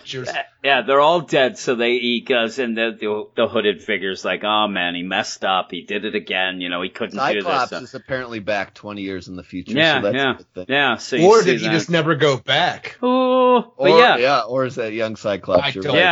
Because that's a paradox as well. I don't know. It's crazy. I am not living in a house with Shark Boy. This was probably an inside job of somebody. It does look crazy, and he is very prominent there. But it's crazy. And you go to the present then, and in the present you have these French mutants that are in Chicago during a mutant, protest. Anti-mutant protest. I mean, it's such a weird deal. And I asked Brandon. I have no previous memories before this point right now. And I asked Brandon, do you know who they are or whatever? And he said, no. It seems I don't think anybody knows who these are. These seem to be the integral parts of the story. Yeah, and they end up, you have the X-Men, the young X-Men come and grab them and take them away. And take them, the original 5 and Bloodstorm for some reason. Yeah, and that's the whole thing. When did Bloodstorm become a main character? Because I used to read Mutant X back in I think was it 2099 or whatever it was, and I actually fell in love with these characters. The storyline was never all that great. It never really went as far as it could have, but I loved all the alternate characters that they created for that Mutant X universe, and made me love Havoc for the way they made him look there. But I'm like, I never thought I would see these characters again like that. I'm like, why is Bloodstorm here? How does that make sense? They keep going to different parts of time and stuff and just bringing tag-alongs back. Yeah. And at one point they had, I don't know if he's still on the team. I haven't read X-Men Blue in a while, but they had Jimmy Hudson, the Ultimate Universe Wolverine, on the team for a bit. I don't know where he is currently. But they just keep, who's ever jumping through time at that moment is on the X-Men Blue team. And then that's the thing is too, when I saw this team, we have the original young 5 X-Men, and I thought when I saw Bloodstorm, like, now is this Bloodstorm from the Mutant X universe, or is this just a storm taken from when she was bitten by Dracula and brought to the present? She's a Dracula, sir. She's a Dracula. She's a Dracula either way, so we'll just roll with that. Yeah. That was the whole point, Jim, back in the Mutant X universe. She was bitten by Dracula, and they never killed Dracula, so she stayed a vampire. Oh, she's a vampire. Later on, Gambit became a vampire. She's a vampire here, and the funny thing is, as it goes on, because you do have these French mutants being checked, over by Dr. Reyes, and they don't have memories. They even have where Jean even scanned their memory and said, no, they don't have anything. I peeped around in there. I just noticed something too. What happened to Angel's Wings? What's that with that they're fire wings, right? Yeah. That happened in the Black Vortex. It was some crossover with the Guardians of the Galaxy. How can they ever go back to their time when things have changed drastically? Hey, they're just heading back, baby. He hasn't even met Apocalypse yet. Well, with this though, you end up having he's Scott. Ready for him now. Yeah, really, now he's ready. You have Scott and Bloodstorm are on a date, kind of, and you have the idea. Yeah, you have the whole idea where with the vampire Scott. It's a good thing. Scott's trying to he doesn't know how to order and all that, but they just get attacked, and then they get attacked by Ahab and his hounds. One which looks very much like the Batman Who Laughs. And this is an alternate future villain. Yeah. It's crazy. Was it Days of Future Past villain here? Yeah, it's crazy. And what happens, though, is I actually like this deal because obviously they want to get rid of Bloodstorm right away. She's just there. She ends up getting run through, and she gets killed. And that's where Scott's like, oh, my God, Bloodstorm. And Abe's like, listen, there's a lot of these vampires around. I have got I have silver weapons because these vampires. That's my favorite line of the book. I had my harpoon laced with silver for such occasions. Like, you just run into mutant vampires all the time there, buddy. Huh? And he says, he basically the future is lousy with these vampires. I'm sick of it. And I'm like, that's pretty funny. Because then that just makes Scott freak out and just blast them. But they're not dead somehow. Yeah, no, they seem to get away, and I thought the hounds died, but the hounds I think died, but he got away. No, there's 3 blue bubbles teleporting everyone out of there. Yeah, so maybe they're dead and they went with them. Dead bodies, but they go. In the meantime, you have this hooded figure watching, and he's chasing, and it's very quick because you have Scott reacting to, Bloodstorm. She's dead. He's walking out. He's trying to get a hold of Jean, like, code blue. And in the meantime, then you also see that Bobby is in big trouble as well. He's the first to react. Yeah. He leaves his, play he's at or whatever? He was at a play. He was at a play. No, it seems like he's watching Hamilton. Yeah, it does look like Hamilton. It's actually their version, Jefferson. It's actually on the marquee. So he's watching Jefferson, and he does react, and that's where he gets attacked. And things they get crazy real quick. Yeah. Because then Cable shows up. And I started liking it. Yeah. This is also with me, and even without having much of an X-Men background, I did review this on the site, and I said I don't have a lot of X-Men background, but for some reason, this story is basic enough even with the crazy characters, that I can concentrate more on trying to gather what's going on with the characters and things like that. The craziest part is where we have Ahab. He just killed Bloodstorm. He seems to be all infatuated with Cyclops, which whenever we have something like that, and plus you add in the whole, the Cable aspect and the young Cable aspect by the end, it only makes me think of, Mr. Sinister's back in town. But it's such a weird thing because it seems that Nathan Summers, the young Cable, and this Ahab, they are separate incidences going on, and they actually don't have a connection.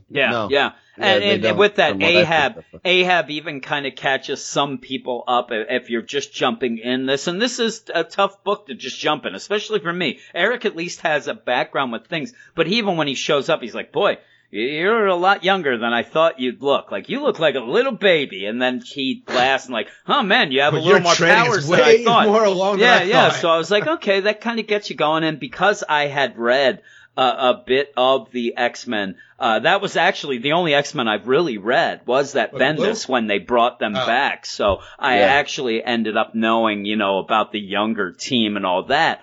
But yeah, they end up and it does seem like Eric said, it seems like a separate deal there, where you have Bobby getting attacked and Cable goes to help shows him. Up. He's trying to help him. In the meantime, they end up back where Scott ends up back at the Xavier Institute there.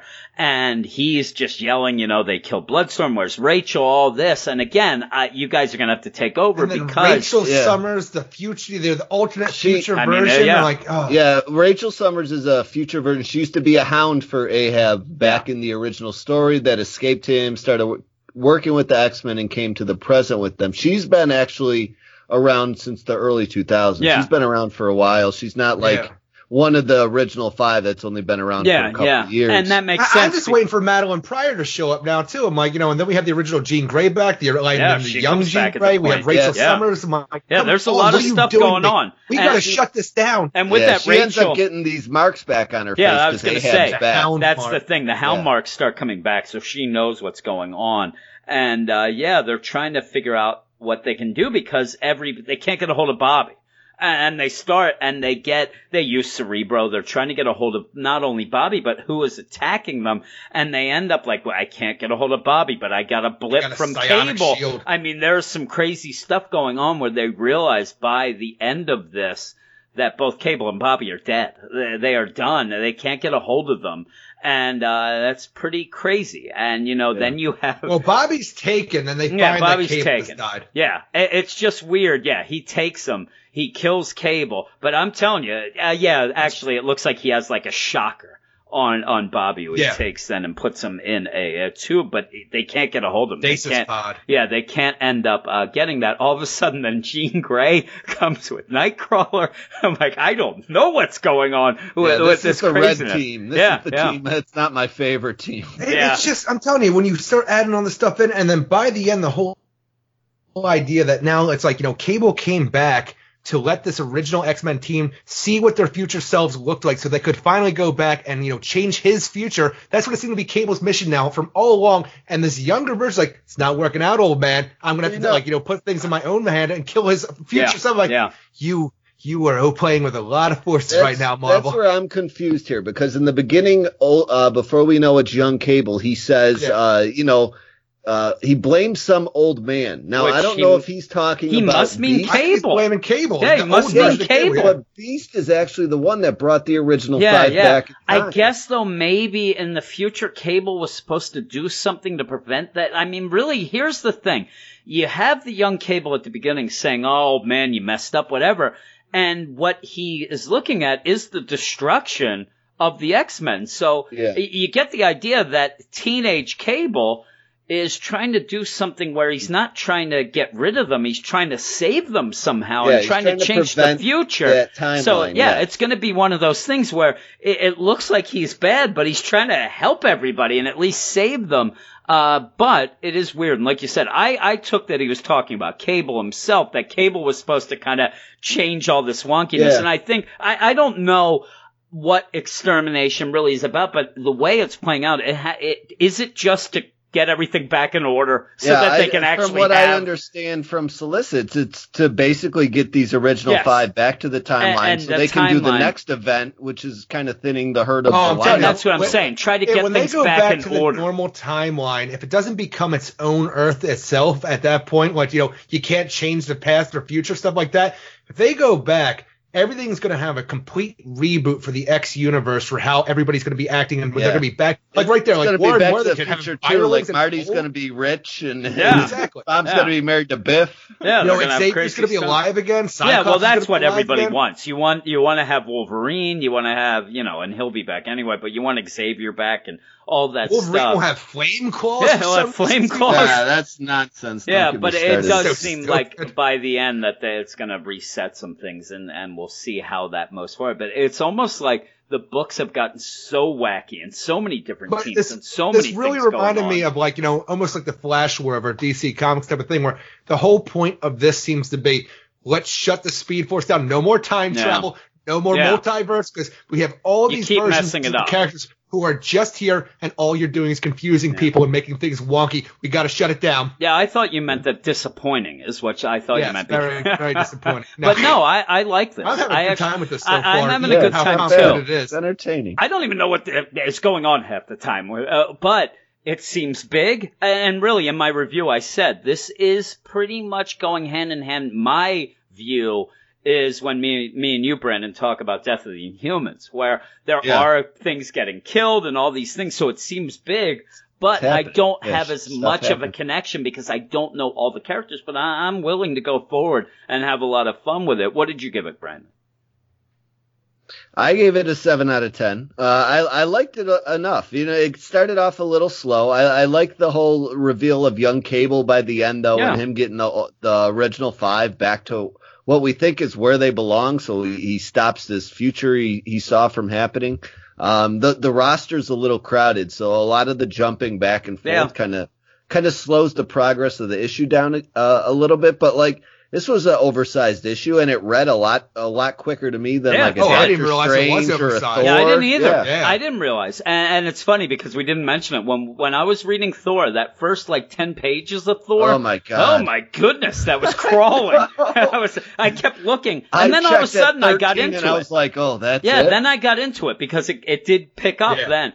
This I never once looked. This is where I say to Eric, it doesn't happen a lot. The art is also great, too. Yeah. I mean, this is probably my favorite art of the week, just nudging out Spider-Verse in that category. I think I like Spider-Verse a little bit more than the art. I'm with Brad on this one. I think this book does take the cake for all the best art this week. How dare you? I'm going to go 7. I like Spider-Man again, too. Yeah, I'm going to go 7.5. And mainly because a lot of the big things happening and things going on with that, I don't really get as much. So, I'm not going to, some of these things aren't going to hit as big with me that they would with a lot of people who know more X-Men lore and things like that. But I still liked it. And I do like the art, though. I think Spider-Geddon was better. But, 7.5 for me. What about you, Eric? I'm going to go 7.5 as well. And the whole thing that really I like about this is that it got me start thinking about different, because you guys know I've been out of X-Men for a while, and I've been trying to catch up on different aspects of it. But when I see, Scott Summers, young Scott Summers, he's out with Bloodstorm. This character comes in we have Cable dying. We have different versions of Cable. We have all these versions of Jean Grey. We have a young version of Scott Summers, and that just makes me think of Mr. Sinister, especially if Ahab goes in right away and kills Bloodstorm, because he can't be mingling with Bloodstorm when he's supposed to make the perfect genetic, mutant with Jean Grey. So, the whole thing is all right, we got to make sure that the future stays the way it is, and that's why I think that's going off on its own. But also, it's a weird thing when I say that, and the whole point of young Nathan Summers seems to be is collecting these original X-Men, which it seemed that Ahab was trying to do with Cyclops as well. So I don't I was just going back and forth with all these different theories, and the point of that is I had fun reading this issue because I had my mind going all over the place, and I had a good time with either the thought I had with it. But I love the art in this book, and even though I find a lot of it convoluted with all the time travel nonsense that the X-Men have been doing over the past 15 years now since I've been away, it seems like. I had a lot of fun reading it. I actually really look forward to seeing where this book goes. Yeah, that's cool. Yeah, I think they do a good job, actually, of this issue of if you just have a small, identity of who's on what team, That's all you really need to know. You don't need to know much more than that, and it works in that way. Like, this is one of the first X-Men books as a team together I've enjoyed in a while, because I'm not really digging the color books. And you're an X-Men guy, so that's pretty good. I'm a Wolverine guy. You're a Wolverine guy, but yeah, I enjoyed this. It was fun. Yeah, so that is it. What is your book of the week, Brandon? I went with Edge of Spider-Geddon #1. Spider-Punk stole my heart this week. Yeah, so. I think that mine was a tie between Tony Stark, Iron Man, and Spider-Geddon. Eric, what about you? Mine is a tie between Tony Stark, Iron Man, and Extermination. Yeah, that's cool. So next week, though, we have a bunch of books, and I'm going to list all the books that we have. We may shuffle one or two to the week after, which we only have a couple, but we have The Amazing Spider-Man #4, Avengers #6, Black Panther #3. I know that Brandon has been waiting for that one. We have the Punisher #1. Sentry #3, which me and Brandon have been waiting for. We have Venom #5, and we have West Coast Avengers #1 that I figure that we'll probably be talking about, at least start out with that and see how that is. I'll give it a try. It's got Gwenpool in it. I like Gwenpool. Yeah, so we'll check that out. So I think that I was telling Eric that maybe, Brandon, me and you will switch Sentry to the next week. We'll see how it goes. But that is the end of the podcast. Eric, what do we say at the end? That's all we've got for this episode of the Weird Science Marvel Comics podcast. Until next time, make mine fresh start.